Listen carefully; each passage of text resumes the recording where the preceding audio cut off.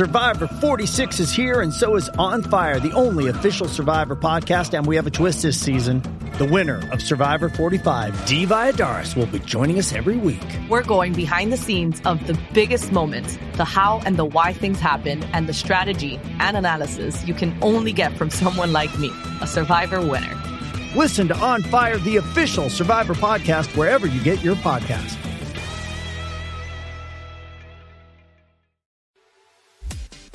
Welcome, travelers. We're aware that your journey was difficult, but prepare to have your questions answered, for you have been granted an audience with the Masters of Modern. And welcome back to Masters of Modern. I am your host, Alex Kessler, here with my co-host, Ben Bateman. Ben Bateman, did you just forget your name for a second? No, I realized I referred to myself in the plural. I said hosts. Oh, yeah. Do you ever do the thing where you're trying to say one word and another word, so you say a combination, and then you try to pretend like it didn't happen? And Yes. somebody calls you out Well, on it? I generally don't. I try and play off like I'm trying to create new slang. Right. I want to eventually have an entire kind of like version of language based on Alex Kessler speaking. Oh, yeah. Like I think I'm like, by the time I'm like 80, people won't understand. I'll be like one of those really heavy slang English guys you see like in soccer hooligan stereotypes. You're where gonna like be you like- don't understand them and you're just like, what did that? You're going to be like in Dude, Like Where's Euro My Trip. Car? Except your only word is going to be sick. You're just going to only say Do I say sick. sick a lot? You do. Really? And then I say it now because of you. Oh, nice. But Well, I started because my younger brother said it, and I started Yeah. making fun of him for it, and Yeah. I think maybe it's just... And I feel like I say bro more than I would like, but I started saying it to mock people who use the word bro overtly, and then it's fallen into my language pattern more than I'd like. I was saying sick ironically. It's not ironic anymore. Yeah. Let's talk about modern. Okay. So- We're not going to cut that. People are going to enjoy it. Yeah, I hope so. But today, something we've talked about doing in a long time, or someone should do, and I realize we should just bite the bullet and do it as people that talk about Modern regularly, is Modern really needs a ban watch list. So, bannings are coming up. I don't think either of us think any card is going to be banned this time around. I think Modern is still in a solving perspective. Like, we're still seeing what's going to be the shakeup after Gitaxian Probe. I mean, obviously, Death Shadow is the best deck in the format, and we're going to talk a lot about that today. Yep. And where we're kind of at in Modern. But, every time a card is banned, especially from left field, people are always like, oh, I wish I knew this was going to happen. I wouldn't have built this deck. I just bought all the cards for this deck yesterday. Even to the extent that, I bought Storm on Moto and the Thing in the Ice deck, the Pyromancer Ascension Thing in the Ice deck. Right. 2 days before Gitaxian Probe got banned. Yeah, that sucks. The biggest expense was like Scalding Tarns, which now I own on Moto, so I'm not super sad. But so that's like a whole other conversation for us to have, by the way, which is like,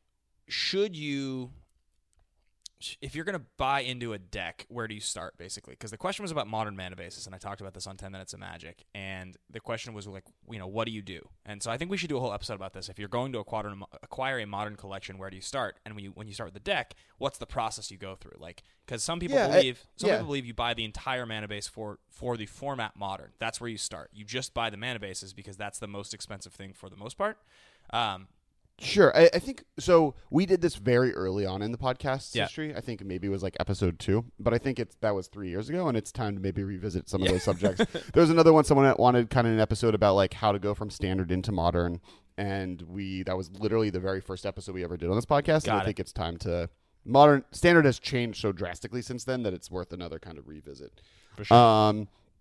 Plus, you weren't on the podcast then. Yeah, it's so true. we don't know Ben's opinion on how to get from standard into modern. Oh, the world loves to hear my opinion. Never mind. When was the last time you played standard? I was going to make a self-deprecating joke. I haven't played standard in so long. I can't even tell you. I actually pay a lot more attention to standard than I did early on. 10 Minutes of Magic, because I do news on Monday. I will always read the weekend results now. Oh, sure. So I actually have a decent awareness of the top decks and the top cards and the results, but I don't play standard Sure. ever. I think every year I end up buying some really janky standard deck. Which is this. If people are like, oh, I have a standard deck and I can play with them. Right. This year I'm playing Mono Blue Cheerios with Aetherworks Marvel. Yeah, you love that Or deck. not Marvel.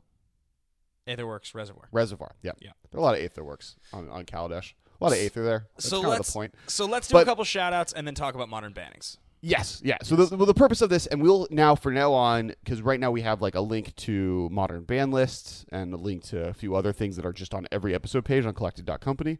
And this now list will also be included. There'll be at the bottom of every page kind of a modern ban list watch list, and we'll try and keep that consistently updating as time goes on so that you can always kind of look on any one of our episodes starting this week to see. So 4th of July week 2017.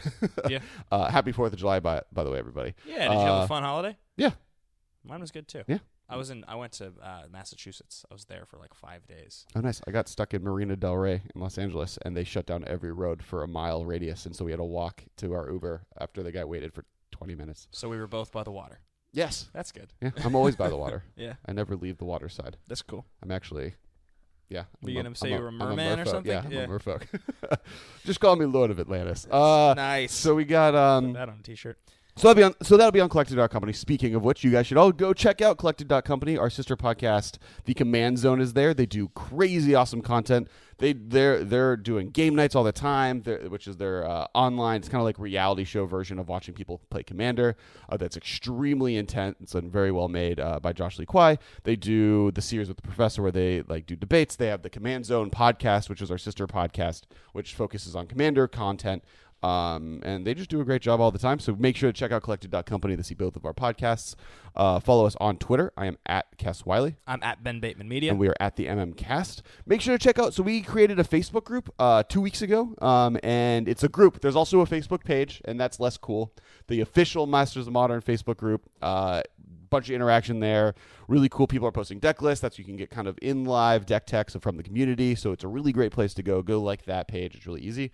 And make sure to follow Ben's 10 Minutes of Magic show. We posted on the Facebook group. We posted on the Twitter, but you can also go to the Anchor app, which is a new app that's kind of like Twitter meets Instagram meets podcasts, and so you get like this cool, and I'm going to let Ben pitch the rest of it because it's his show instead of mine. Yeah, it's really fun. It's simple and quick, and it's like not a whole lot of content every day, but if you want like a little fix to listen to while you're driving from point A to point B, it's definitely an easy thing to do. Every day kind of has a little bit of a different flavor. The one that I've been enjoying the most is the Trivia League on Tuesdays that I run, and there's a bunch of people that call in now, and I do like a leaderboard. I announce who's winning and everything like that. The questions are always varied. In fact, why don't we play just like a 30-second version of this for this week's questions, just to see which ones you know, and this kind of gives people a little this bit of week's preview. Questions. All right. Yeah, I'm gonna reveal the answers in like 4 hours, so probably they'll already be out by the time. But this is like the kind of stuff you guys would see if you know, and you'd call in and whatever. I'd shout you out. So this week, question number 1 was in the category of I think flavor text maybe, and the quote was like, "It represents the purity of Mirrodin that was," I think is the quote, and Koth of the Hammer says it. Okay. No idea. Oh, it's a what card is that flavor text on? Yeah, the actual quote was, "It reflects the purity of Mirrodin that was." Koth of the Hammer says this. Ooh, mirror pool? No, it's Darksteel Ingot. Yeah. Was the answer to that one. Okay. The second one is, what are the 2 planeswalkers with the most paper printings? Nissa and... No, specific cards, not planeswalker characters. I want to say a Johnny Vengeant. Not Vengeance, you mean Goldman. Vengeance been printed once, I think. Twice. No, because the video game promo, the pre-release promo, the actual day card, there's 3 printings of it. Okay, well, that's wrong. But Jace Bellerin might be it, because there's the anime one, there's the weird special book one that's like super expensive, there's the regular one, and then there's the dual deck one. Close to the top, he's like right behind, but the two in that one are Liliana Vess and Garrick Wildspeaker, and it's largely because there's a Garrick versus Liliana dual deck that pushes them right into they're 5 times each in paper. Okay, including Question 3, I think, was like, in Pro Tour top 8 single elimination rounds, can you name 2 of the 5 most played cards? In Pro Tour top 8 single elimination rounds. Yeah, can you name? No, I can't. I don't even know It's if more- I can it's more look at a logic. specific Pro Tour. It's more logical than you'd think, because a couple people just guessed it and got it. Lightning Bolt. That's one of them. That's one of Basic lands, obviously, I'm assuming don't Beyond count. basic lands, Thoughtseize? Yeah, you got it. Okay, cool. So a lot of people guess Counterspell, but Okay.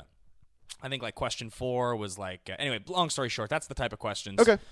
So yeah, those like worth 1 point each. So the way I run it is that if you're calling in for the first time, because I run it as a 4-week cycle, and the season ends after 4 weeks and then starts over. But if you're calling in the middle of a season, you get double points for that week, so you can try to get on the leaderboard. Okay. So it's like the second or the third week. You can like jump the people behind you if you wait a week. Yeah, you just don't want to play week 4.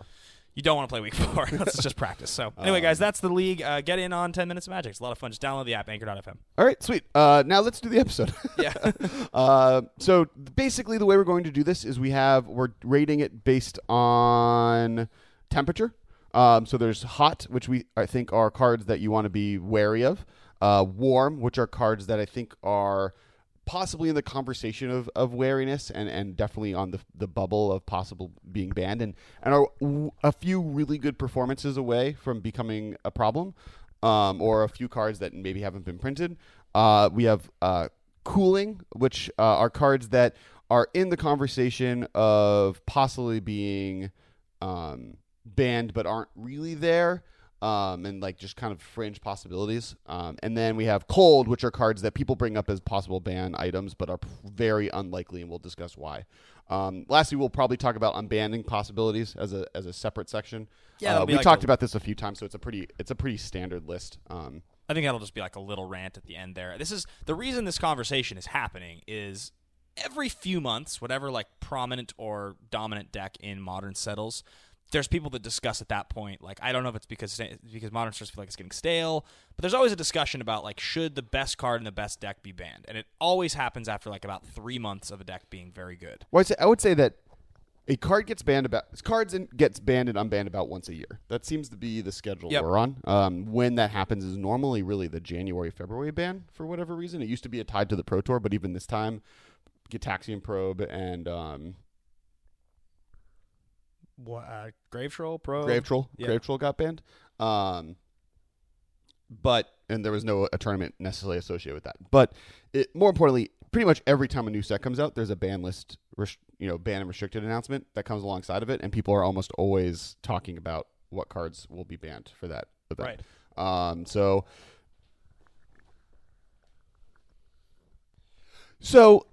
let's kind of break down. Do you want to start from the hot end or the cold end? I think probably we start at the hot end because realistically, this is what I was trying to say. There was a video posted by LSV on YouTube, and it was he admitted that he thinks Death Shadow should be banned. He didn't say maybe. He said he thinks it should be banned. That was the conclusion of the video. Okay. The video got a lot of shares, and a lot of people talked about it. And LSV being one of the most prominent voices in the Magic community, that means that the pendulum is going to swing much, much more towards that than it was before. Sure. So we wanted to do this episode now, and we apologize a little later in the week, but it was a holiday week, but it gave us a couple extra days to think about this, and I think that's where we start. I think we start with the hottest, and we start with that card, and I think we work our way down. So I think I'm gonna list off, because instead of a countdown, because we do so many of those, I'm just going to list off every card in our hot category, and then we can kind of go over each one. Cool. So in our hot category, we have Street Wraith, Mox Opal, Death Shadow, Mishra's Bauble. So the 3 of these cards, and really 2 of them for sure, are very much pointing at Death Shadow. Street Wraith and Death Shadow. There's different arguments for each of them. Street Wraith follows under the category of makes your deck 56 cards. It's the same argument that Gitaxian Probe had. Yeah, there are other cards on the ban list that kind of follow suit with what this card is doing. These other cards have different issues, and you can argue they have some similar, but there is definitively precedent for Street Wraith. It does something that is a little not what a Magic card is supposed to do, right? And it makes it the unfair problem of the 56 card deck. The other issue with that is it does hurt some other decks. We did just come from a cycling set where they added all these cool cycling cards, so they might want to keep their cycling card in Modern, to at least for a little bit. And that's why I don't think the banlings are going to happen now anyways, just to see how Street Wraith plays with all the sweet cycle triggers that we got out of the last 2 sets. Right. And then Death Shadow is probably the real card here. Death Shadow definitely seems to be the card that's on the radar. That's the one people are talking about, like, as a reality. Bauble, I think, for a second, and Street Wraith for a second, but Death Shadow it's the namesake card in the deck. So true, but it's Death Shadow or Street Wraith. I think if you're banning a card out of that deck, it's one of those 2 cards. One has precedent and is going to be a little bit more of a not killing the deck, and the other one is just definitively the card that this is the basis and issue on. Street Wraith is definitely the card in Death's Shadow that when you play the games against them, it feels the most cheater face. It's the one where like their opening hand, like people will keep 0 landers with 3 Street Wraiths. I've seen it happen, and then they just crush you. Right. And it's like, that's not really fair Magic. Right. You know? Like Street Wraith is doing an unfair thing, where Death Shadow is just a big creature for a less expensive price. So there's definitely an argument between them. I think I agree with you that Death Shadow itself, and I agree with LSV on this, that Death Shadow itself is the card that plays Magic in such a different way. It uses a resource in a way that's harder to track, and it makes it more complicated to work around. Well, yeah, what he was saying, and this is what I agree with, is that it's a very difficult card to play against. It's very counterintuitive to the way Magic is designed. It's such a weird card. But what it ends up being is that Modern, probably next to Legacy ever, is the format that utilizes life total the most effectively. It's the games do go long enough that your life total on a turn-to-turn basis can be leveraged, like to really gain an advantage. But you can gain control of the game. It's not like Vintage where like your life total isn't a thing. You just lose or win, and it has less to do with your life total than it has to do with what happened. And Legacy's close to that, but Modern's fair enough that the games will go 4 and 5 turns most of the time. I think life totals are most relevant to Modern than almost any other format because so much of the drawbacks in Modern are like Thoughtseize, the fetch lands are based on your life total being manipulated. Totally.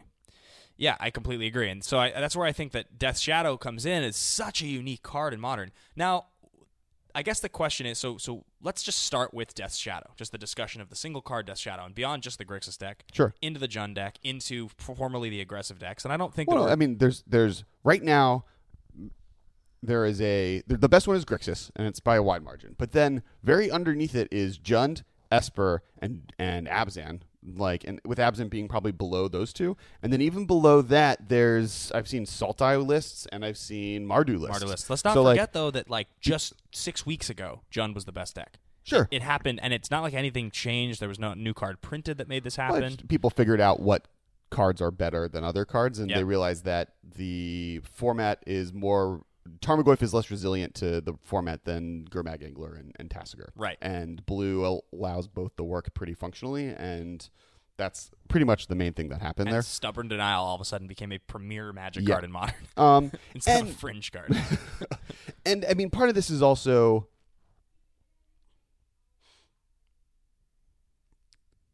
all of the cards that matter are in black. Sure. So...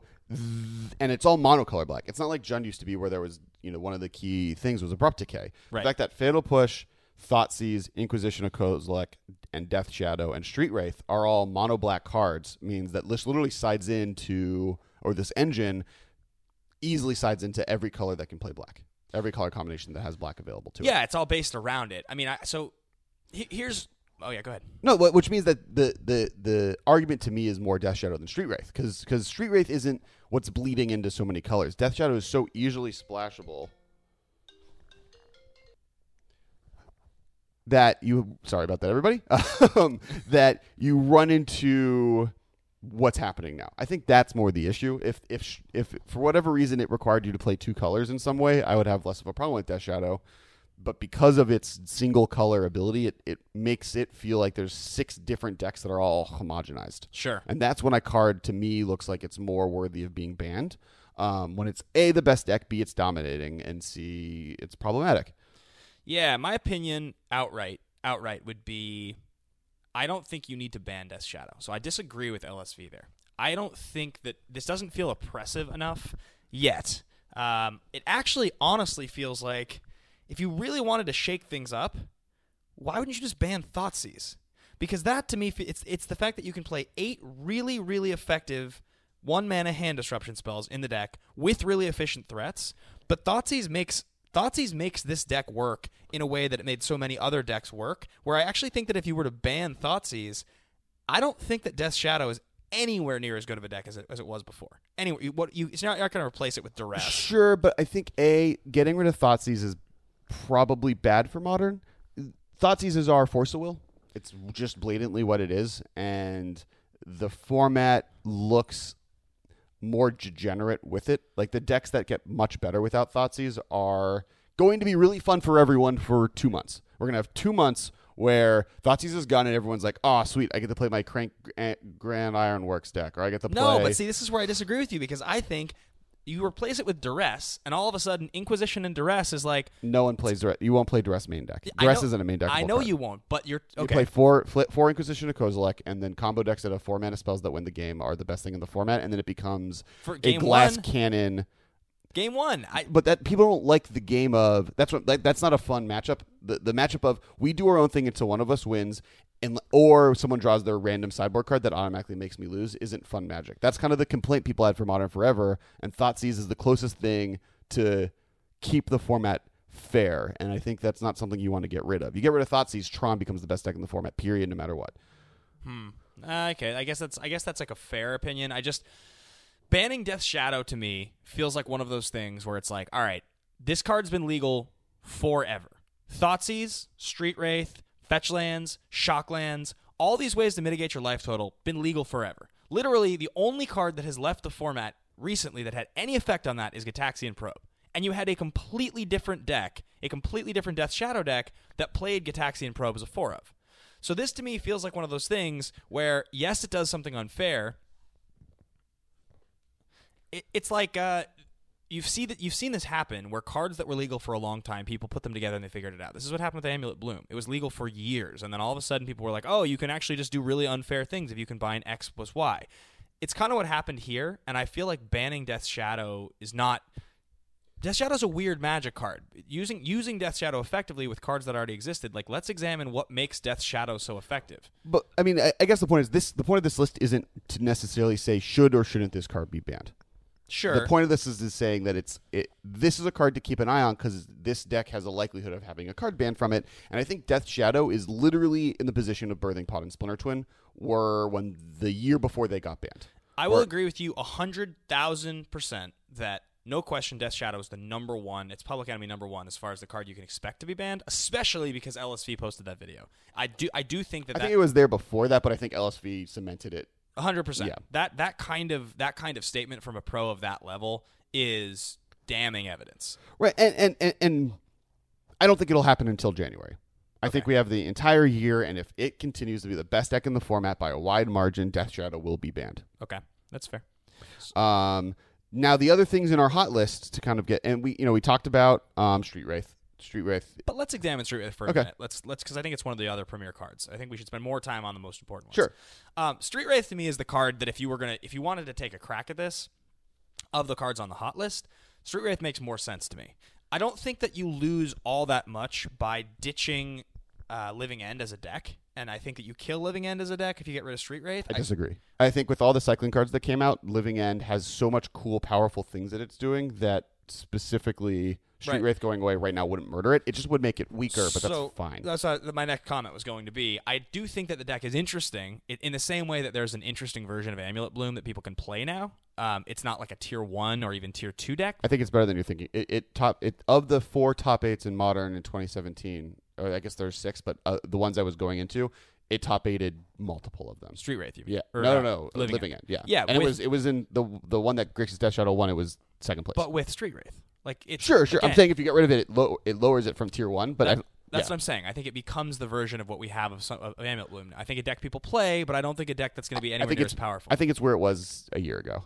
I think it lowers its power level to mid tier. I think you're underrating the power of it. I think you're underrating the power of a 56 card deck that actively wants to be a 56 card deck and can play a card to make it that way. Underrating all of the really good blue cyclers that came out between the Sphinx and the Hexproof guy. You know that I love the Sphinx and the Hexproof guy. I get it. But my point is that this deck has already gotten a huge shot on the arm after these last 2 sets that I think it's going to be more dominant. And I think getting rid of Street Wraith will hurt it, but it won't hurt it as bad as you are saying it will. It just will lower the power level a little bit. So then that proves my point, which is that I think Street Wraith is a safer banning. Street Wraith's a safer banning than Death Shadow in my mind. And I think that honestly, I don't think that they're going to jump to ban Death Shadow. It's such a weird card. It's such an interesting and cool weird card, whereas Street Wraith is like, it's doing something unfair. It's doing something you're not supposed to be able to do, which is use your life as a resource to draw a card, which is why Gitaxian Probe ultimately, aside from the information, was banned. The problem is what are you trying to do? If Wizards is trying to kill Death Shadow, yep, or make it so Death Shadow is no longer playable, banning Street Wraith can backfire. because it could just not.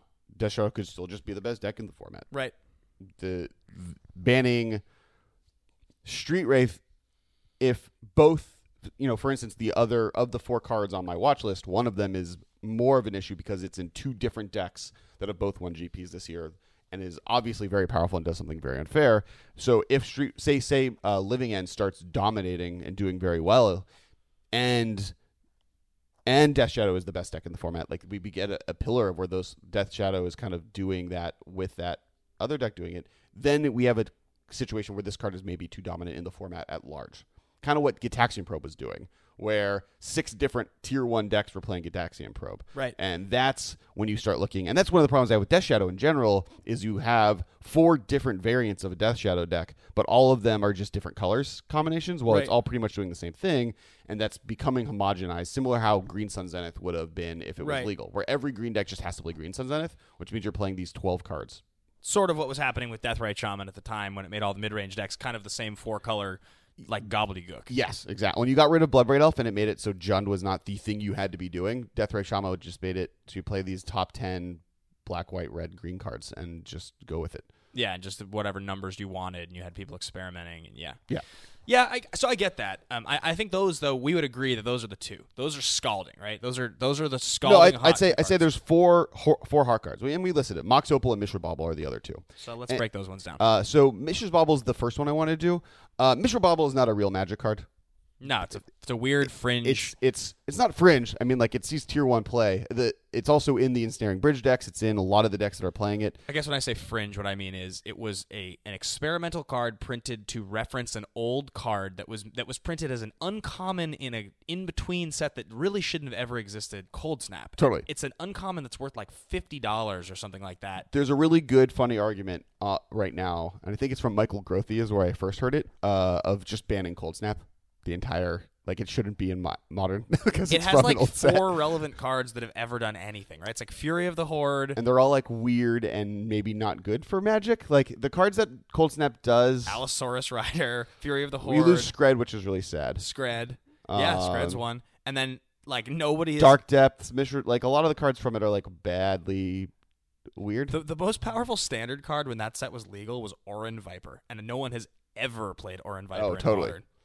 That set's like so weird. It's a $50 card that shouldn't be good. Makes Delirium cards in general way too powerful, and is probably gives you free information you don't need. Has like very Gitaxian Probe-esque issues, similar to Street Wraith. I think all 3 of these cards theoretically deserve in some ways to be banned because they do the same thing of making your card the 56 card deck plus bonus. Yeah. And Mishra's Bauble is just a card that I don't think Magic needs to have legal. It would be interesting if, and I'll bet you somebody has done this. So, guys, if you're listening, tweet at me, Ben Bateman Media or the MMCast, and let me know. I would be very curious to know, is there like a table showing the types of effects that have created the most unfair situations in Magic's history? Like, because what we're talking about right now is one half of these are fast mana, the other half is shrink your deck. Well, and free card draw. Yeah, free card draw.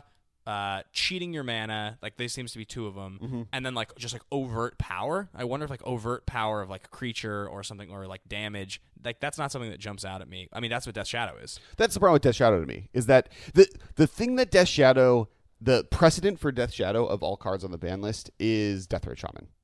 Sure. And maybe Stoneforge Mystic, in the sense that it's a early game threat that's great early, and is a late game threat that's great late, and that just for 1 mana is way too strong.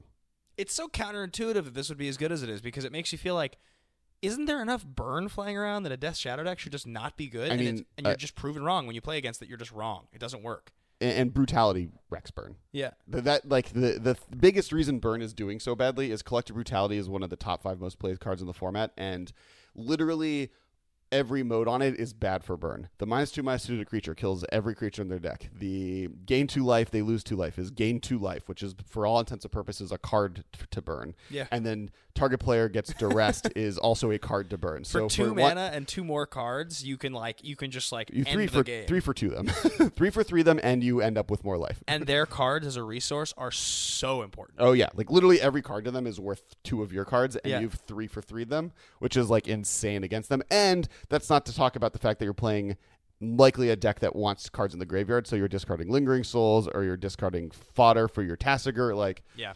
If you're playing Collective Brutality, you're getting value off of those discards. It's just bad. In my eight So main deck bad for Leyline, I built like the 8 main deck Leyline black-white deck with like Liliana's Lingering Souls, all of like Devout Light Casters, Mirror Crusaders, and like Distorting Lens. I like built this list, and I was like, looking at it, I was like, wouldn't this just be sweet? Because like you have protection, 4 Collective Brutality main decks. You just discard all of your extra Leylines and crap that you don't want mid game of the brutalities. I think I played like 1 pack rack, so I was just like, why not? To get to the mid game and then just take over. Yeah, I mean the 3-for-3 we're describing is also like your 3 best cards or your 2 best cards plus I gain life and you lose life, and which is your next card. And then I also I like discard 2 lands that I don't need, or I discard a land in a random card I won't be casting because you're a burn player and the chances of me casting my 4-drop are low. Right. It's so bad for them. But beyond that, Bobble would be a weird banning to me. Bobble would be a banning where I don't think it would fix the problem. I think Bobble 3 months ago would have made sense, and I think that it very quickly could make sense again. I just think right now we're at a weird divot where the Delirium versions of Death Shadow aren't the tier 1 versions of the deck. I think, honestly, you're looking at a further down the line problem that will be a problem, and that's the fact that Mishra's Bobble with Traverse the Ulvenwald is going to be a problem at some point in a deck. And it was, but I think, again, and if you get rid of Street Wraith, it becomes less of one, but I think that eventually it's too efficient of a tutor too early, and it's just that's a tutor you don't want running around.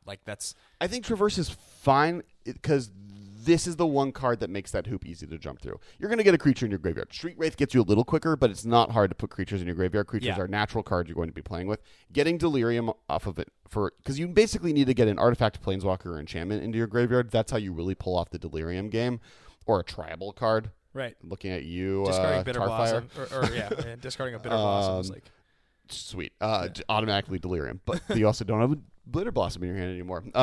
But I think just Mishra's Bobble itself makes Tarmogoyf, like, it does all these weirdly unfair things that a card shouldn't be doing. And like, Bobble to me feels, honestly, like at this point with the way the temperature out there on the airwaves or the Twitter sphere is almost tier 2. I don't actually think it's as much a tier 1 concern anymore. Sure. I think a month ago it would have been tier 1, and I think a month from now it'll be tier 1, and we might, as we were recording this episode, it might be divoting just because Grixis is better than Jund at the moment. Right. But I don't know if that lasts. Yeah, like I said, the combination of that plus Traverse means you have access to a lot of very toolboxy effects, and toolboxy effects, historically, A, combo off, or B, answer the best deck. Right. So, like, that existing is something to pay attention to. I mean, even a card like Claim to Fame makes Jund better than maybe Grixis, just because now you can get Tarmogoyf and Death Shadows back versus Snapcaster Mage, which Snapcaster Mage at sorcery speed is fine, but maybe not the best thing they'd be doing. Yeah, it's good. Next on this list, and this is the last one, is Mox Opal. Mox Opal's won 2 GPs this year. Yeah. That's equal to Death Shadow. Opal's like hilarious. It's the one on this list that's been talked about for the longest. This and one other card that we're going to talk about on the next list is there's 2, and they're both fast mana cards, and they've both just been floating forever as the should this card be banned card. Right, and it just has, and I don't think Affinity is ever going to cause Mox Opal to be banned. I think what Affinity is doing is totally fine. We just went through an entire artifact set where it didn't give enough power to Affinity to make Affinity problematic. Right. So I think we have a long time till we go to another artifact theme set. So it really being an issue I don't think we're going to see for a while. Right. I think this is a Lantern Control ban. Yeah. I think the deck survives, but I think between Affinity and Lantern Control, Mox Opal now is this weird glaring almost insult to Splinter Twin and all of the cards banned out of Jund, in the sense of like, and Birthing Pod, where like this is the only, we did the best modern decks, and Affinity is the only historically A-class modern deck to not have a card banned out from it. And Lantern is then using that same card to do a blatantly unfair and unfun thing that's probably not great for Magic in general, as much as I like that Lantern the control deck exists. Right. I'm not also against, I'm more willing to let that take a notch out of its belt than to take Street Wraith out of the format and hurt Death Shadow. I think Death Shadow is a more fun deck. Right. This episode is brought to you by Paramount Plus. Get in, loser! Mean Girls is now streaming on Paramount Plus. Join Katie Heron as she meets the plastics in Tina Fey's new twist on the modern classic. Get ready for more of the rumors, backstabbing, and jokes you loved from the original movie with some fetch surprises. Rated PG-13. Wear pink and head to ParamountPlus.com to try it free.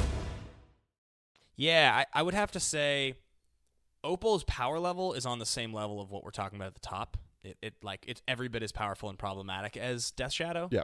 But the fact that it's existed as long as it has through all of these other bannings and has always, I think, like I like Death Shadow's been around since the beginning of the format. Yeah, but wasn't and Traverse and Grixis is a deck that literally has 0 cards printed in the last year that are like really what's making it. I mean, it does have cards that were new, but that's pretty much been a deck for a year. Opal has been a tier 1 Magic card in Modern for 6 years. Sure. So, like, that to me is, like, that's been the longest standing. But Lantern's really a year and a half old. But it could have been older. It's just, it's... True. But I think that's true of a lot of decks in Modern. The issue is, my point more, is that Lantern is a deck that I would put on this watch list. I think Lantern will have a card banned out from under it. What card that is maybe a good discussion we're going to get when we get to our lukewarm category. I think that's not what it's called, but we'll get there. Yeah. To what that card would be, the other one would be. But I think Mox Opal itself, with Affinity winning more GPs than any deck that hasn't had a card ban out of it, and Lantern Control being this kind of problem deck that Wizards doesn't want to get too good. If Lantern wins another GP, I think Mox Opal goes. Yeah, I would agree. I think because they don't want Lantern to be around. I mean, or they do, but they don't want it to be like really good. It's literally the exact same thing as Amulet. It's just that Amulet looked cooler. Amulet was doing like something that was like, people were like, oh my god, you're playing Primeval Titan and you're bouncing and there's a Teleria West involved and you've got a double strike land. This is crazy. It also broke Magic's a Modern rule blatantly. Yeah. Lantern does too. You lose against Lantern on turn 2. But you just don't know it yet. Yeah. Versus Primeval Titan decks where you actually literally just lost on turn 2. Yeah, because they did something crazy. Yeah, like you actually were losing the game on turn 2 versus Lantern where you have 30 turns to pretend that you can win, but you can't. Right. It's kind of like the difference between like Mike Tyson is Affinity, but Lantern is much more like Floyd Mayweather. Like it's just he goes to decision every single time and he just wins. And it's like he's technically perfect and he's never going to knock you out. And the world's just going to be like, that was so boring to watch. Why did we pay so much money for that? And it's like he was going to win always because he's just technically perfect. That's what Lantern is. It's like on turn 2 they establish a lock and you're never going to get out of it. And you're going to have to, if you want to chase it all the way down to the end, be my guest. Yeah. Be my guest. But, like, you're going to lose. Yeah. And it's going to suck for you. So you should just concede. And that's a strategy that Wizards isn't going to want to be tier 1 for very long. And if Lantern ends up being... Because right now, so, like, this is the last piece of this information. Right now, I think we are in... If Splinter Twin and Birthing Pod were the yin and yang of the Modern format at that time, I think right now Eldrazi and Death Shadow are those two. And if I were to pick a rock, paper, scissors in that, I would probably pick Lantern. If you're going to attack both of those decks very easily, putting Bridge from Below on turn 2 is like real good. And Staring Bridge. Yeah. Bridge from Below playing at all is bad because it's an enchantment that doesn't do anything in play. I feel like an old man now when we talk about these. You're like the new frontier of Modern, these Eldrazi decks and this other stuff. And the old days, and I'm like, in the old days of Splinter Twin versus Birthing Pod. Or, like Splinter Twin and Jund, I was like, that was easy to understand. It's like, this is like... it's the new fancy world we live in. Yeah. So that's our hot. Those are the 4 cards that if you're looking at one of those 3 decks being, for all intents and purposes, or 4 decks, a Delirium deck, more specifically Death Shadow decks, and Lantern Control and Affinity, be wary that these cards are definitely on Wizards' watch list of like looking at it very hard. Yep. The next category we have are the warm decks. So these are cards that are generally on the bubble. You kind of argue that you think that it's possible that Mishra's Bauble is more of a warm card than necessarily a hot card. And there's one card here that could very easily, with a few GP wins, become very hot. And that's the warm category. These are things that are closer to the ban list, but probably need specific things to happen to make them watchable, where if nothing happens, I could see Wizards banning any of the hot cards without much of a need of an explanation. Those cards are Devoted Druid, Simian Spirit Guide, and Eldrazi Temple. Yeah, these are... I hear you on these ones completely. And so let's do a quick breakdown of each one of these. So Devoted Druid's a recent one, and it's literally only a card that's on the list because of the printing of Vizier of the Remedies. Correct. And totally.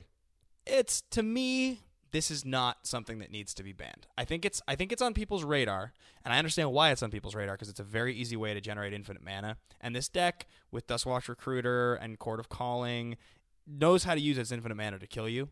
But I also think that a 2-card combo that generates infinite mana very efficiently is a good thing, but it's not an instant win. You still need a 3rd card. You still need to be able to channel it into something. And in my opinion, as somebody who's tried to build a lot of infinite mana decks, like namely with Peelypal and Grand Architect, and this is a much better version of it, there is a problem. #ban Grand Architect.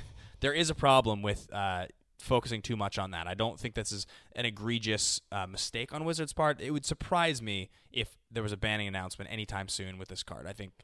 Yeah, and some of what the warm list to me also means is these are cards that in the next 2 years I can see being banned. Like I can see them going through a ban cycle, banning some of the hot cards, and then this combo becoming too powerful. I think right now it's totally serviceable and fine. It dies the Collective Brutality without really even thinking about it. That I think it's fine. Devoted Druid is also a fast mana card. Right. It's a card that wins in a way that other cards on the ban list have precedent for. It makes 2 extra mana on turn 3 without much work. Sorry, I just zoned out for a second. Yeah, no, it's okay. But yeah, the point is that, Mox Opal, Spirit Guide, Eldrazi Temple, these are all cards that are, and then a ton of the cards on the actual ban list are too quick at generating mana, regardless of the infinite combo, and Devoted Druid is that. Like, you can go on turn 3 to turn 5 and play a 5-drop, or turn 2 to turn 3 and play a 5-drop with this card. Maybe a 6-drop. In Elves, for sure, a 6-drop. Right. So, like, that quick of mana is in itself possibly problematic, and then you add the fact that now it's a win condition with infinite mana, makes this card possibly too powerful, and that's why we put it in the warm category. I don't think it's hot. I don't think we're seeing any of these cards go away tomorrow. The only one here that might be on the bubble is, like, this one specifically, I think, is just, it's a high priority target that is currently, fine. Eldrazi Temple. No. Devoted Druid. Devoted Druid. Yeah. Got it. Temple, to me, is a really interesting one to discuss because, so when East West Bowl won that Pro Tour, JC, yep. and Andrew Brown was still playing Magic before he was working for Wizards. We had him on, and we talked about, after that, the power of Eye of Ugin versus the power of Eldrazi Temple. And what we said to him was, well, what if you just banned Eye of Ugin? Wouldn't the deck still be good? And he said, no, it's like nowhere near good enough if you just ban Eye of Ugin. We tested it with just Temple. It's fine, but like it's not, you wouldn't be able to do it. You have to mulligan down an Ugin hand. Yeah. I think part of his statement also was, because we discussed Vesuva and Eldrazi Temple together, and he was basically like, Vesuva's unplayable. And I think he was correct there. Yeah, the tapped nature. And I think that's really interesting because it's not that Eldrazi deck, the one that was so explosive, that was playing Endless One and all that, is not the deck that people are playing. And so that deck didn't survive. But the fact that Eldrazi Temple in multiple decks, but it has survived combined with the Eldrazi and Hierarch. Because what we've said, and I think you and I agree with this, the most powerful thing you're doing in general with an Eldrazi card is Thought Not Seer. That's the card that from day one has been like, this is the thing that makes this so bananas. It's a 4/4 creature that strips your hand. You can play it on turn 2. So like that's a problem. But the thing is, that card's only so good because of the lands. And we put up the question and figure out what people also thought about this issue. You have stuff like the Tron lands. That's the other one that kind of came up in this contention because that's what it's doing now. It's combining Eldrazi Temple's power and the Tron land power to create an Eldrazi deck that's extremely explosive, and I would say is the second best deck in the format. But there is definitely, isn't there that weird tension that happens when you draw an Eldrazi Temple and Eldrazi Temple interacts with half of your deck, but then like the Tron lands you interact with your whole deck, but the temples don't help you cast your like giant things? I mean, there's a tension to that, but they cut down on some of those giant things, and the other thing is you only play the Eldrazi Temple when it's able to generate 2 mana. Got it. You can choose that turn. Oh, I have Thought-Knot Seer. I have Eldrazi Temple. I'll play it now instead of an Urza land. Got it. All other times you play your Urza lands or green lands to get the lands you need. Because it's only 4. Because it's only yeah. So it's not that. It's not the tension isn't as high as you would think. It's based on what you're going to do that turn and take advantage of that correctly. You're just taking advantage of 2 like mid-range giant things. And sometimes you like have to play Eldrazi Temple on turn 1 because it's the only real land you have to play then. But in that situation, A, you kept a bad hand because you're not playing right, and B, every deck has bad right color draws. It's just like playing Liliana and any double red card and just like, oh, I drew the not double red land, so I can't play Chandra now. Is Blood Moon just the most insane Magic card in Modern right now? Because it's just like no. I mean, Eldrazi gets around Blood Moon eventually because it plays the Oblivion Stone. Yeah. Yeah. I think it's good. I don't think it's insane. Like I mean, it gets stripped. It's as good as it Death Shadow. always is. Yeah, Death Shadow has 10 ways to get rid of it. I mean, I was just thinking how good it is against the 2 best decks right now. It's like literally just like it makes. I don't think it's good against Death Shadow. I think Death Shadow has too fast. And it's going to strip it. So it's going to strip it, and it just needs one swamp, yeah. and the deck is totally fine. Versus, it's true. Like other decks that like need other than that. Right. I don't know. The last one on this list. Well, I mean, speaking of Eldrazi Temple, I think there's an Eldrazi card, and Eldrazi could easily become the best deck again. Yeah. And Eldrazi Temple is a very obvious target because it dodged the ban last time. It was one of the ones in contention, so it very much feels like the most likely card on this list. I don't think because Thought-Knot Seer is not that much better than Reality Smasher. It is better than Reality Smasher, but getting rid of Thought-Knot Seer is just feels less effective. Yeah. And doesn't hit all of the different decks because yes, you can get rid of the Tron lands, but then Bant Eldrazi is still maybe the best deck in the format, or Mardu Eldrazi is maybe the best deck in the format. So like Eldrazi Temple is the only through line, similar how Death Shadow and Street Wraith are the only through lines to all the Death Shadow decks. Right. Last but not least, Simian Spirit Guide.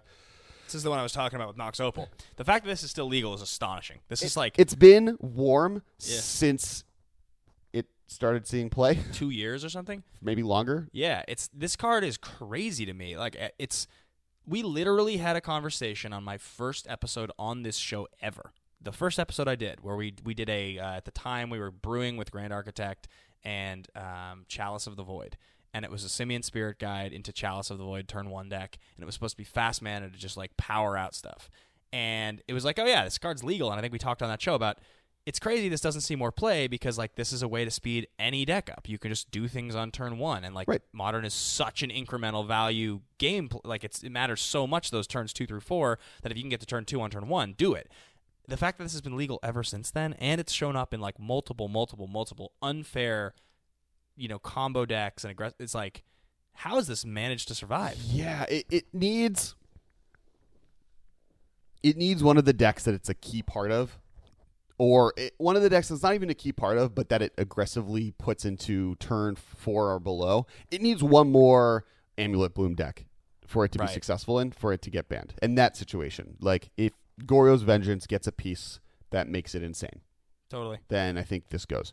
There or another deck that I'm not. There are other decks that played Simian Spirit Guide. Any type of combo deck that takes advantage of this in a way that's unfair, puts us in a situation. And I don't think it's the Chalice combo, because Wizards likes Chalice. Wizards likes that it stops degenerate things. Sure. Like Death Shadow not being able to be cast is good for Magic. Yes, it's an unfun way of doing that, and it can lock people out, but I think we're going to run more into problems of Simian Spirit Guide. Right. In I'm going to kill you on turn 1 through 3 deck happening again. And that deck being too good, and that's the situation I'd be afraid of. With Goryo's Vengeance decks, I think the fact that they're so damaged by Graveyard Hate makes it less likely that it'll be from that deck and versus some other combo deck we haven't seen. Yeah, there's so many of the good decks that are damaged by Graveyard Hate. It's actually kind of hilarious. It's like it is so important and so great that they continue printing cards that affect Graveyard so effectively. It feels like Modern is getting to the point where if you ran 3 Leyline of the Voids, 3 Leyline of Sanctity, and a bunch of Graveyard Hate and life gain effects, you are just going to be fine. Literally the deck I was just talking about. The 8 Leyline. Well, you're laying in main. I'm saying my sideboard would be those three, like 4 Ancient Grudge, and then 4 generic life gain effects that are like, and you just won't have a problem. Yeah. I look, I am in complete and total agreement. It was leaving whatever that tournament I was just at, GP Vegas. Vegas, that I was sitting at a California pizza kitchen, and I was like, I wonder if this deck would just work. And I started brewing it, and I just like, yeah, here it is right here. I'll read off the list. This is what I came up with. 2 Auriok Champion, 1 Pack Rat, 4 Devout Lightcaster, 4 Mirran Crusader, 4 Path to Exile, 3 Collective Brutality, 3 Distorting Lens, 2 Liliana of the Veil, 4 Lingering Souls, 4 Leyline of Sanctity, 4 Leyline of the Void, 1 Wrath of God, and then like 24 lands with like some cycling lands in there and a Shambling Vent. And it was like, okay, so like in my opening hand against half the decks in the format, if I have a Leyline or a Sanctity, it's going to just turn off the other deck. And like, in a lot of cases, like you turn off their deck and like land a Pack Rat, and it's like, all right, now I'll just win because like you're not doing what you wanted to do, and I have something that if you don't kill immediately is just going to end the game. And like Collective Brutality is so good. I feel like, I mean, all the wonky stuff in here that you heard me talking about, Devout Lightcaster and Mirran Crusader and Distorting Lens, Lightcaster and Crusader are just very, very good against Death Shadow. Crusader's generally very good. I think to vote Lightcaster is a silly card. I agree. It's sweet. I'm not. Sweetness is there. You see the combination between Lightcaster and Distorting Lens, because when it enters, it exiles a black permanent, and Distorting Lens for 2 taps to turn a permanent any color you want, which means on turn 3 it's Stone Rain if you want. If you want it to be. It's just with those 2 on turn 2 and turn 3 it turns into answer anything you played. So that's the reason, but also that Lightcaster is just good against Death Shadow. Sure. But also it gets stripped from your hand. Anyway, that was my silly deck that I never went anywhere with. But you won't get stripped from your hand. You have Leyline of Sanctity in play. Yeah, right, exactly. Yeah. They can't strip it. How do you beat that if you're Death Shadow? How do you win? So that's the warm category. Yeah. I think pretty much Simian Spirit Guide everyone gets. For those who don't know, it's you exile from your hand to make 1 mana. The other thing is it's really hard to stop or interact with. There's no real way to stop Simian Spirit Guide. Like, you can Thoughtseize it, but then you're wasting Thoughtseize on a Lotus Petal, which seems only you should get the thing that's going to kill you, not Simian Spirit Guide. So, I think that's pretty easy. Okay, next is Cooling. So these are cards that will probably always in some way be on this list and could be banned with a couple good finishes from decks that are playing them pretty easily, but we feel are less likely to be banned and maybe are fine to maybe invest money into right now, unless they do really well. And the first one, there's only 2, Goryo's Vengeance and Ensnaring Bridge.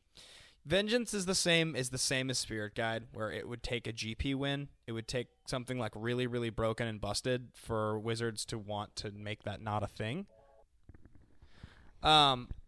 But I don't think that the most unfair things Goryo's Vengeance was doing, they were like a year ago, and it didn't get banned then, and it's not really doing those things anymore. So, like you said, the Graveyard Hate being what it is, I'm not really worried about that card.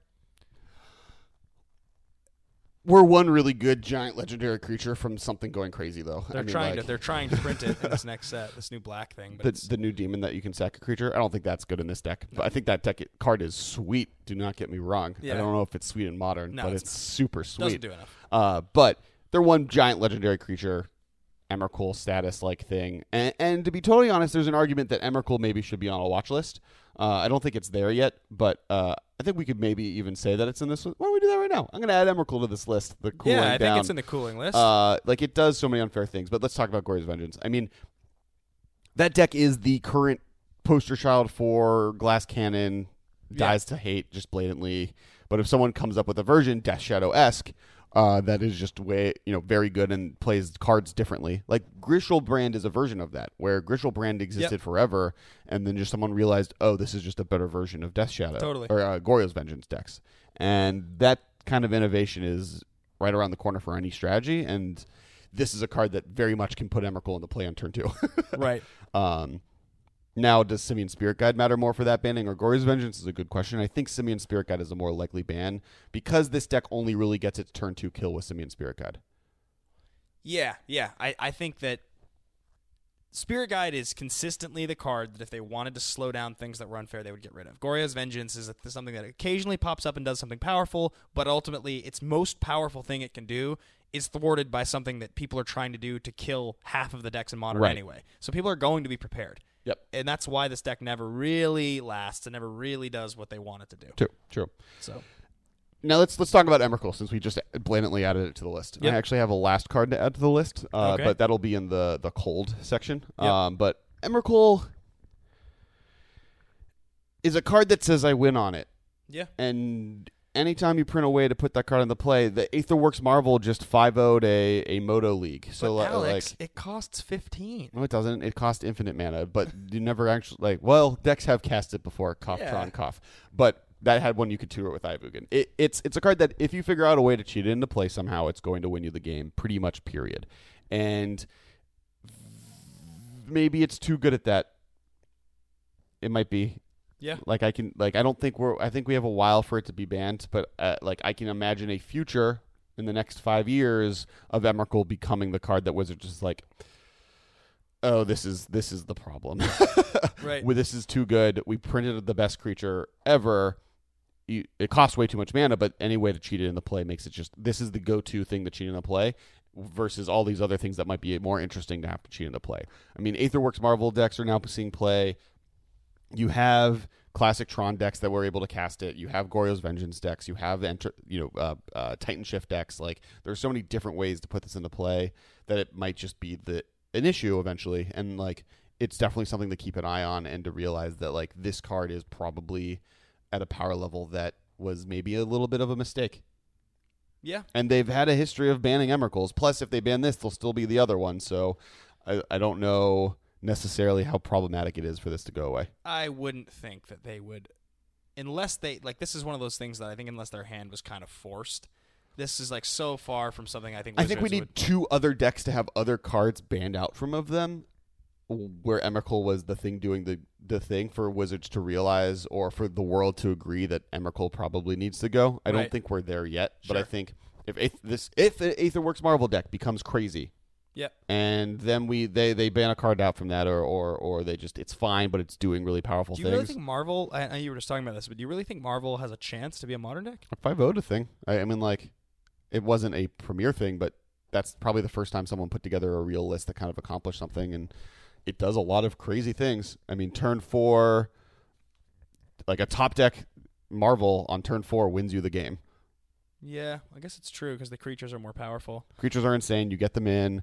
All the energy cards are relatively playable.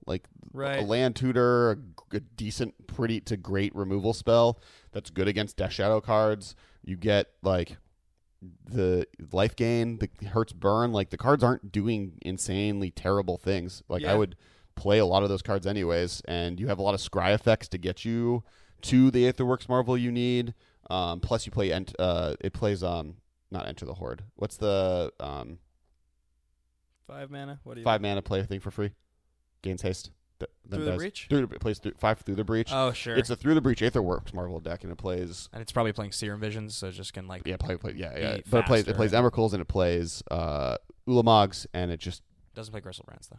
doesn't play Gristlebrand's. Interesting. Or I don't think it did. I'd have to look at the list again. This is new. We'll seems talk like about it. it fully at some point, but yeah. So I think that has potential, and there's other decks that cheat Emrakul into play, and they're going to Wizards is going to print cards that cheat big things into play regularly. Right. And if Goryo, Vengeance, or Gristlebrand decks do insane, and then the next tournament a Aetherworks Marvel deck wins, and it's just there is the possibility and the power level is there for Emrakul to top 8 multiple GPs and win multiple GPs in once one after the other. Yep. To the point where people are maybe that card should go away. Yeah. I think Emrakul is the power level's never been contested. It's just going to be the question of with a lot of these cards, the results it puts up. It still feels like to me though, Emrakul it kind of has reverse Birthing Pod, where Birthing Pod, every creature they ever printed made Birthing Pod better. Emrakul eventually, every time they print anything that makes it easier to put a creature into play, Emrakul gets looked at, and eventually there's going to be enough of those that Emrakul becomes just too problematic. Yeah, it's true. Yeah, and I guess all of the different before the split card split face change happened, there was the Brain in a Jar deck that was doing it. Yeah, right. Yeah. The Breaking and Entering deck. Yeah. What you were saying something before? Sorry. No, I think that's fine. Yeah. So that's the cooling. I don't think anything else on this list that we didn't. Yeah, and Snaring Bridge. We didn't talk about Snaring Bridge. Bridge. Yeah. So Snaring Bridge is when Lantern Control first came on the scene and won a GP. I had a very long discussion on how Ensnaring Bridge is possibly the card to get banned. It does something that Wizards probably doesn't want a card to do. It turns off the way Wizards believes Magic should be played, the combat step. Like, the combat step is important to them. And Ensnaring Bridge turns it off and does it in a way that is generally a unfun way of doing it. And there's no real way around it unless you have the removal spell for this permanent. Like, if Ensnaring Bridge was a creature, I think we'd never talk about it again. I think it would be totally fine. It'd be a great creature, but it would be fine. But the fact that it's on an artifact, if it was on an enchantment, I think it would be banned already. Yep. To give you the range of where I think permanents are problematic.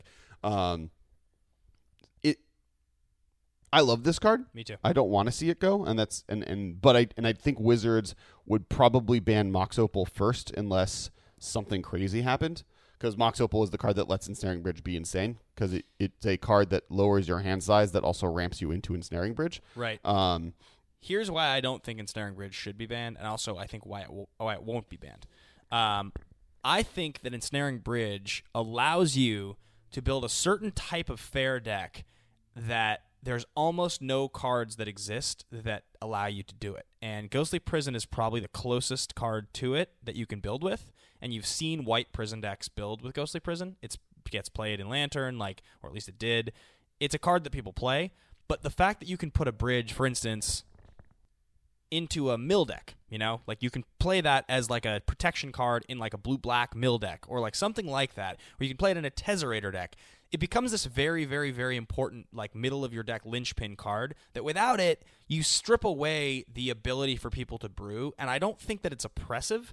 It just slows the game down. And it's an artifact, so it's like the format's already positioned to be able to answer this card. In a lot of cases, main deck, it costs 3, it dies to Abrupt Decay. The hoops you have to jump through for this to be good are really high. You to be able to get this into play and then get rid of all the cards in your hand takes a lot of work.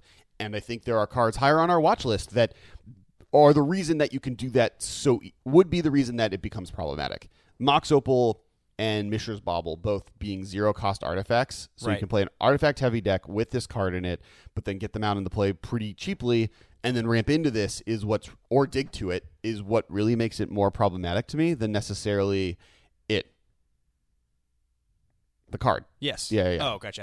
Yeah. That wasn't me continuing my sentence. That was sure. I was referring to it in the singular. Fair. The card we're talking about. Yeah. So that's Ensnaring Bridge. Now, the last thing is Cold. Yep. And two of these you added, or two of these and then I added one in my head. And it might even be a little bit cooling. But the first one is Thoughtseize, which we talked about pretty thoroughly. Yep. I don't think they're banning Thoughtseize anytime soon. I don't think they're going to ban Thoughtseize anytime soon. I think if they banned Thoughtseize, I actually don't think it would be as much of a problem as you're thinking. I actually think that banning Thoughtseize would open up a whole swath of mid-range style decks and other interesting and creative decks that would not face anywhere near as much disruption in the early game. And I think what you're talking about with combo decks and these like Super Glass Kennedy decks just running rampant, I don't think it would be as much of a problem as you'd think. There's a lot of ways to answer those things. I think it would be a big problem. But I also is there another answer on the ban list? I don't think there is. This would be the first answer to be banned. Yeah. I think that makes it really unlikely. Sure. Yeah, it's fair. Yeah. And beyond that, I also think that this card is very good for the format. I think it's fine that decks that require on Glass Cannon plays shouldn't be too good. Right. And we're never going to get Force of Will, and I'd rather this exist than not. Sure. And the risk of banning it is so much higher than the risk of keeping it in play. Sure. What else you got on the cold list? The Urza lands. Yeah, that to me, if they ban the Urza lands, what they're literally saying is they're saying we don't want you to be able to do powerful things that are fun with relatively slow clocks, so we're going to make it impossible to do it. It's not banning Cloud Post. That's not the same thing. It's literally saying you're doing this thing that probably takes you 3 to 5 turns to get going, and we don't want you to do it. Yeah, it's a weird... They break the rule, but it's such a defining thing, and I also think they are going to be saved time and time again because Tron is so bad at GPs, which is the premier way we're going to see Modern play forever. Sure. Because aggressive decks are so much more common in those events, and because because of that, Tron is just going to always have a problem. And it's good that we have a deck that preys so heavily on fair decks that is fair itself. So there is a rock paper.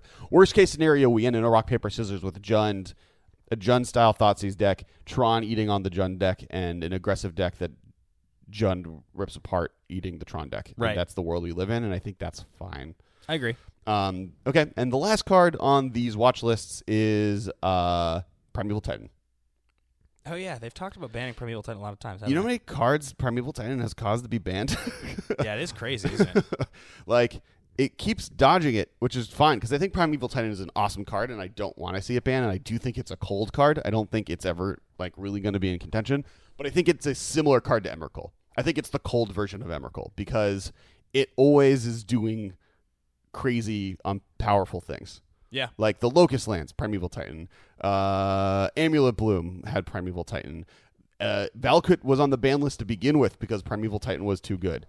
Titan Shift is a tier 1.5, the tier 2 deck. And there are so many different things that this card does, and every land they print that does something sweet, which they've decided to do more of once they changed the legendary rule, makes Primeval Titan better.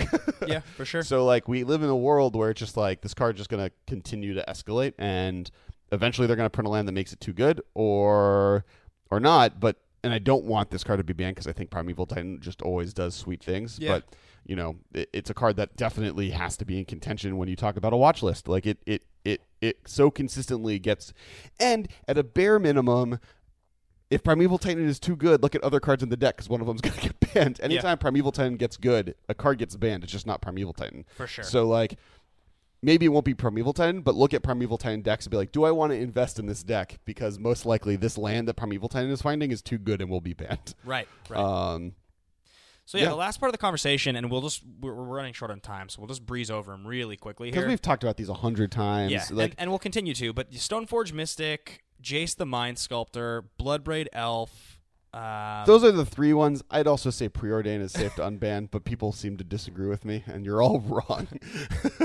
Those are like the 3 and then 3.5 cards. We'll say that we talk about unbanning and what would happen. Now, I have heard there's a school of thought that thinks unban everything and just like let Modern be Modern. Yeah, and I want to really have a real conversation about this as a full episode soon. Yeah. Because I have really strong opinions on what that looks like. Most of them are that Mental Misstep is the worst card ever printed. There's like 5 cards on the ban list to me. There's like 5 of them where I'm like, if this was legal, it would ruin Modern. And it's like probably like Mental Misstep's one of them. I think probably Skull Clamp is one of them. Top, I want to actually say. Top is one of them. I wouldn't be surprised if GTA is one of them, but GTA is like right on the edge. Yep, I think cards like the problem is there's like 4 reasons cards were banned, and one of them is like tournament play is ruined by them, and I think those have to stay banned. I think like Second Sunrise and Top can't be unbanned more because it just makes tournaments unplayable. And I think Pod needs to stay banned. I mean, with these other cards being unbanned, I think like Storm is the best deck in the format, and Pod has no chance against it. Yeah, it's fair. But I think like, the cards you named are all like way too good. But on the cards that are probably fair to unban, because I want to do a whole episode, so we shouldn't go on a tangent on that right now. Stoneforge Mystic in a world where Call Against Command is one of the best cards in the format seems fine. Yeah. With Collective Brutality also in the format seems extra fine. If only Collective Brutality could get rid of artifacts. Yeah, right. Out of the hand. Discard. Jace will always be brought up because it's a card people love to play with. In this format, I like keep... Every year I get less and less worried about Jace being unbanned. I think it might be fine eventually. I don't know if that time is now. I think with Death Shadow... The problem is, like, blue is bad until it's good, and when it's good, Jace shouldn't be unbanned. So, like, Jace and Death Shadow sounds like a nightmare. Just as their top end, that they're just like, oh yeah, we have Jace the Mind Sculptor too. Yeah, so like all that work he did to get rid of... The problem with Jace is that he forces people to do a game of all the work you're doing to get rid of one strategy. Oh, there's this other strategy that's all on one card. He's like his own... He's the perfect Planeswalker in the sense that the flavor of Planeswalkers have always been that you're bringing another player to the table. Yes. And Jace literally is playing two-headed giant against the player single-handedly. Yeah, I would totally... I agree with the attitude that comes from most of the better pros when you talk to them, which is like, people don't realize how good this card actually is. They just don't understand until they're seeing the best players all have an opportunity to play 4 of him, and then it's like... It's just the best Magic card. Every time I am okay with Jace being unbanned, it's because blue is bad. And blue is bad regularly. But the moment that there's a decent blue deck, Jace will be a 4 of the 2 of in that deck and will be too good. Think about all these like Esper decks you're building that are like fringe good. They're like sweet, but they're like not quite there. And how much better they get if Jace is legal. No, see, okay, so those are the decks I think Jace would be great to have unbanned for. I think these Esper decks having a Jace unbanned would be really good for them, and I think that's a cool deck that would see play. Not just because I love that deck, but I think like in general, those decks do fair things, and Jace being unbanned in them would be fine. It's the Death Shadow. It's the Scape Shift decks. It's the what was Twin, and we don't have a Twin deck now, but Jason Twin would be insane. And like, because the point is that Jace does 3 things. It digs for combos. It presents a threat that you have to answer, but is impossible to get rid of, and it's a removal spell. And also, all that's going to happen if Jace is legal is you're just going to see what we talked about with Deathrite Shaman, Blue Jund, and Blue midrange decks, and these things that play all the good cards. Blue Jund is Grixis. I mean, that. Yeah, but I'm saying, I don't think you become a Grixis deck. I think you just see a bunch of these decks become 4-color decks again, and they just play really aggressive mana bases with Jace as the 4-drop. Because Jace doesn't encourage 4-color, because it's a double blue card. But Grixis becomes the best mid-range deck. I think we both agree that Jace shouldn't be unbanned. We're more arguing about why, and both reasons are valid. Whereas Stoneforge, I still think would be safe to unban. Yeah, I think like the strategies that it hurts aren't that good anyways. Yep. Being like weird, random, aggressive decks, like most of them now have weird combo finishes or whatever, and the life gain is fine. Yeah. Burn already has problems because of collective brutality. I don't know. I think Stoneforge Mystic, and there's like 18 different ways to kill a Stoneforge Mystic. Right. Like the removal in the format between Path, Bolt, Path being the worst against Stoneforge Mystic, but Bolt, Fatal Push, Collective Brutality, Call Against Command, and Friends. Right. Like Stoneforge Mystic seems fine. Yeah, I agree. And Bloodbraid Elf should be unbanned. It's dumb that it's banned. Yep, agreed. Jund isn't even in the best decks right now, so I don't know why people are. Makes it also is incentivization to not play Death Shadow. Like I think, if anything, instead of banning Death Shadow cards, unban Stoneforge Mystic and Bloodbraid Elf, because Stoneforge Mystic is a direct opposition to Death Shadow and gives multiple different decks reasons to play different cards. I agree. And Bloodbraid Elf also doesn't work very well with Death Shadow, because if your life total is not in a position to play Death Shadow very well, it has problems. And also, since Grixis is the best Death Shadow deck, it gives Jund a reason to exist. Agreed. I think that wraps up the conversation. Yep. All right, let's do the little call-outs. Make sure to follow us on Twitter. I am at Kess Wiley. You are at Ben Bateman Media. And we are at the MMCast. Make sure to check out our Patreon. It is how we do all of the cool things we do. We really, really, really appreciate it. And any little extras we're able to accomplish is because of the help of the Patreon. And it really is definitely a place to go check out. Make sure that follow us. Find the Facebook group. It's a group, not a page. There is a page. The page will survive, but the group is the main thing to follow. Yes. It's the best way to interact with us after Twitter, and probably the best way to have group discussions with the podcast to be a part of. It's also where we are now using as kind of a jumping off board. So we posted this episode's title on it early as a question, and then there was a whole discussion about what we talked about today. So it's a way to kind of contribute to the podcast, and it's a great place to be a part of the community. Make sure to techcollected.company. That is where our podcast actually lives beyond iTunes. There are also the Command Zone there, which is our sister podcast. They do just the craziest awesome stuff, and you should definitely check them out. I think that's all. 10 Minutes of Magic. Yeah, check it out. It's on Anchor. It's anchor.fm. Yep. Find the show. 10 Minutes. And if you want to just try it out, we post on the Facebook group and the Twitter every day the video version of the 10 Minutes of Magic. Some of the better segments get posted on Facebook and on Twitter, and you'll see it. So just check it out, listen, see if you like it, and interact. I we'll call you out. You can call in. That's the coolest part about it is you call in instead of tweeting, you just record on your phone for 60 seconds or less, and I hear you, and I'll play your call and I'll respond to it. So that's. The last thing, just corrections from last week. Lantern and Burn probably should have been a little higher. We'll admit it here. All right. Love all you guys. Talk to you guys next week. Thank you for your attention. See you later, alligator.